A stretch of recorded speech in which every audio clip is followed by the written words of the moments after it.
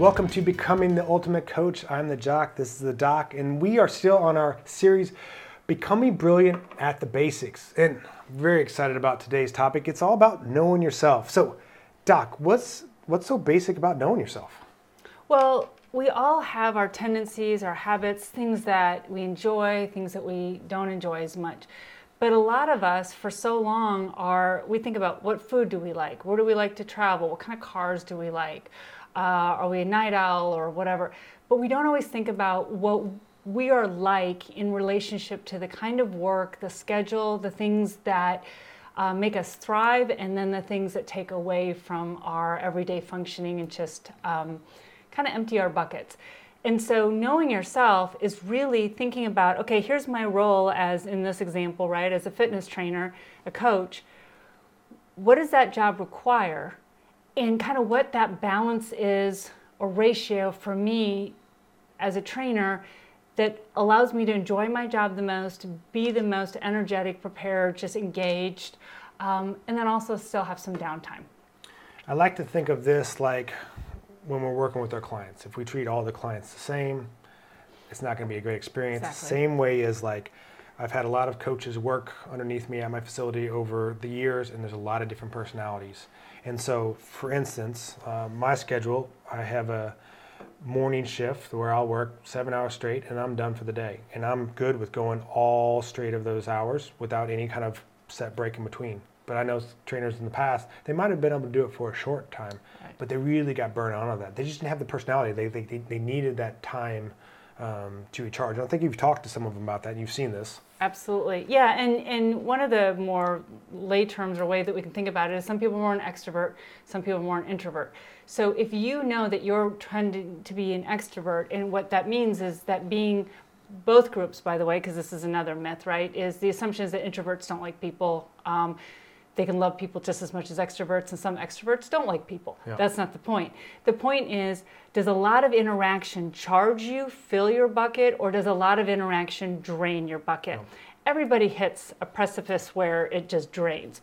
But for the most part, you're going to be more charged by those interactions, so you can do those for 7 or 8 hours straight. You're still going to need some you time, but the point is overall that's charging, engaging you. Other people, they're going to be able to do it, as you said, for a shorter period of time and then not sustain that. So if you tend to be more that person that can go in for a period of time, but then you just need that 30 minutes, that hour, just some decompression for yourself, and that's how you work in a lot of ways, you need to think about that for your career and what you are hoping and trying to get in relation to being a trainer. Yeah, the other part I like for people to think about is like what type of clients they're working with. Now, I get it. When you're first starting off, you're like anybody with a pulse and a paycheck. Like You're like, I'm taking because I'm just trying to make it. But again, it's like figuring out what type of clients do fuel you and some that kind of pull away. And don't get me wrong, there's going to be some that you're going to like more than others. They're just personality types and how they match up or just, how they handle different situations. But like, I know I've had clients that want to get on my schedule that I'm like, they just drain me. Yeah. It's not filling. I just can't fit them in just because of that, and I can only handle so many of those in some day. So it's more of like I don't not see them, I don't see them as often as I do the ones that aren't draining like that.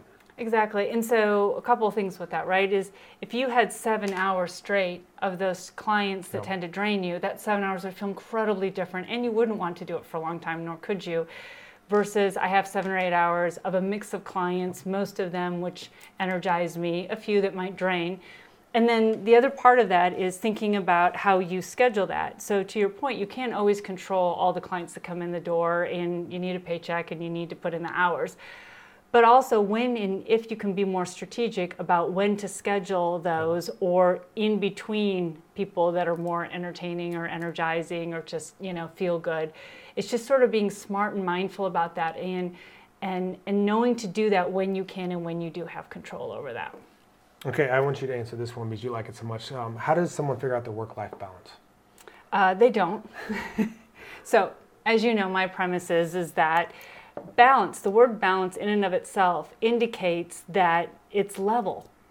And there really is no perfect work-life balance. It's never truly balanced. The difference is it's really about what your personal work work-life ratio is. Yep. And you and I, for sure, we go heavy on the work. You and I both are highly engaged in the work and those types of things, but we also very much enjoy our family, our friends, and want to do that.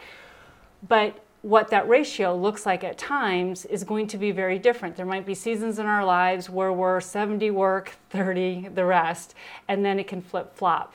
And so when people walk around saying, well, I don't have good work-life balance, what they do then, because the brain subconsciously is saying like, oh, it needs to be equal, is they're going, okay, I've got this 40-hour work week, it's got to be 40, and then I've got to do this, and then I've got to do that, and they're trying to play a numbers game to balance things. It's unrealistic, and it creates this tension between getting what you need to get done and enjoying what you want to do. So again, the push is, what's your ratio? And also recognizing that that ratio is going to change as the seasons in your life change. 100%. And which brings to the next one of like, how much do you want to make? And this is where I've seen trainers struggle, and some that work in my facility too, because there's a lot of autonomy when it comes to this, in the sense of like, okay, we can fill your schedule and you can make really good money, or if you want more of this work-life ratio that you talk about, we can balance that out. But what you see is like when people are younger and they're trying to figure out their place and their life and how they want to do it, it's sometimes it can change a lot of like, and I've seen this before where it's like 1 month, like I want to make more money. Perfect. Next month they're making more money. Like, oh, I'm working too much. Now I need to change this ratio kind of deal. So like really kind of stepping back and being like, okay, what's this ratio look like? How much money do I want to make to live my life? And stop comparing it to, what I saw on Instagram or what my friend's doing or what did this other trainer in the gym's doing. Just like treat it like yourself, like you would as a client coming in, going through a weight loss program. Exactly, and you pointed out the Instagram and things like that. That's exactly the challenge is when we use the word balance, and then somebody says, like I'm making all this money and I'm super successful and I've got great work-life balance. What people start, especially the younger they are, they start thinking that I can work average hours, make a ton of money, and have this perfect balance. And there's very few careers where that can happen. And still, again, I've never seen somebody who has perfect balance. Where if they, to your point of what's your ratio, and then with that ratio, where's the money and where's the time off, and what do you value the most, and owning that. Because the other thing that I find is a lot of people or they have a harder time admitting that they just want time off. Yep. Because you're supposed to want money and be successful and grow and hustle and all of that stuff. And to be honest, especially males, I'm seeing a lot on the Instagram, much more about that. And so that notion of, you're supposed to hustle. So my point being is that if you think about it as a ratio and really think about what speaks to me now, and maybe now I want more time off and down the road, I'll want more money, and that's okay. And here's a big one on knowing yourself. I see so many people, they get in the space and they're a fitness coach or trainer or whatever, and then they're like, okay, I want to own my own facility. And so that could be a good fit for the right person, the right personality, and the right time of their life, but it could be just a horrible fit as well. Like I think people get caught up in this like entrepreneurship and you can just, work at the beach and make six figures and do all these different things. And I've talked to so many coaches of like, you can make really good money just working, the 30 to 40 hours as a coach and not worry about all the other stressors. And I see so many coaches go out there and try it on their own and then they fail. So instead of even making good money, like they're losing money on the deal. So really kind of understanding yourself of like what kind of work you really want to be doing, who do you want to be working with, like, and what does that really look like? Because working as a coach with clients and then owning a facility is two completely different things and slightly different personality and skill sets there. Yeah. So, and a couple of things, like, the other day you and I were having this conversation about travel and where to go.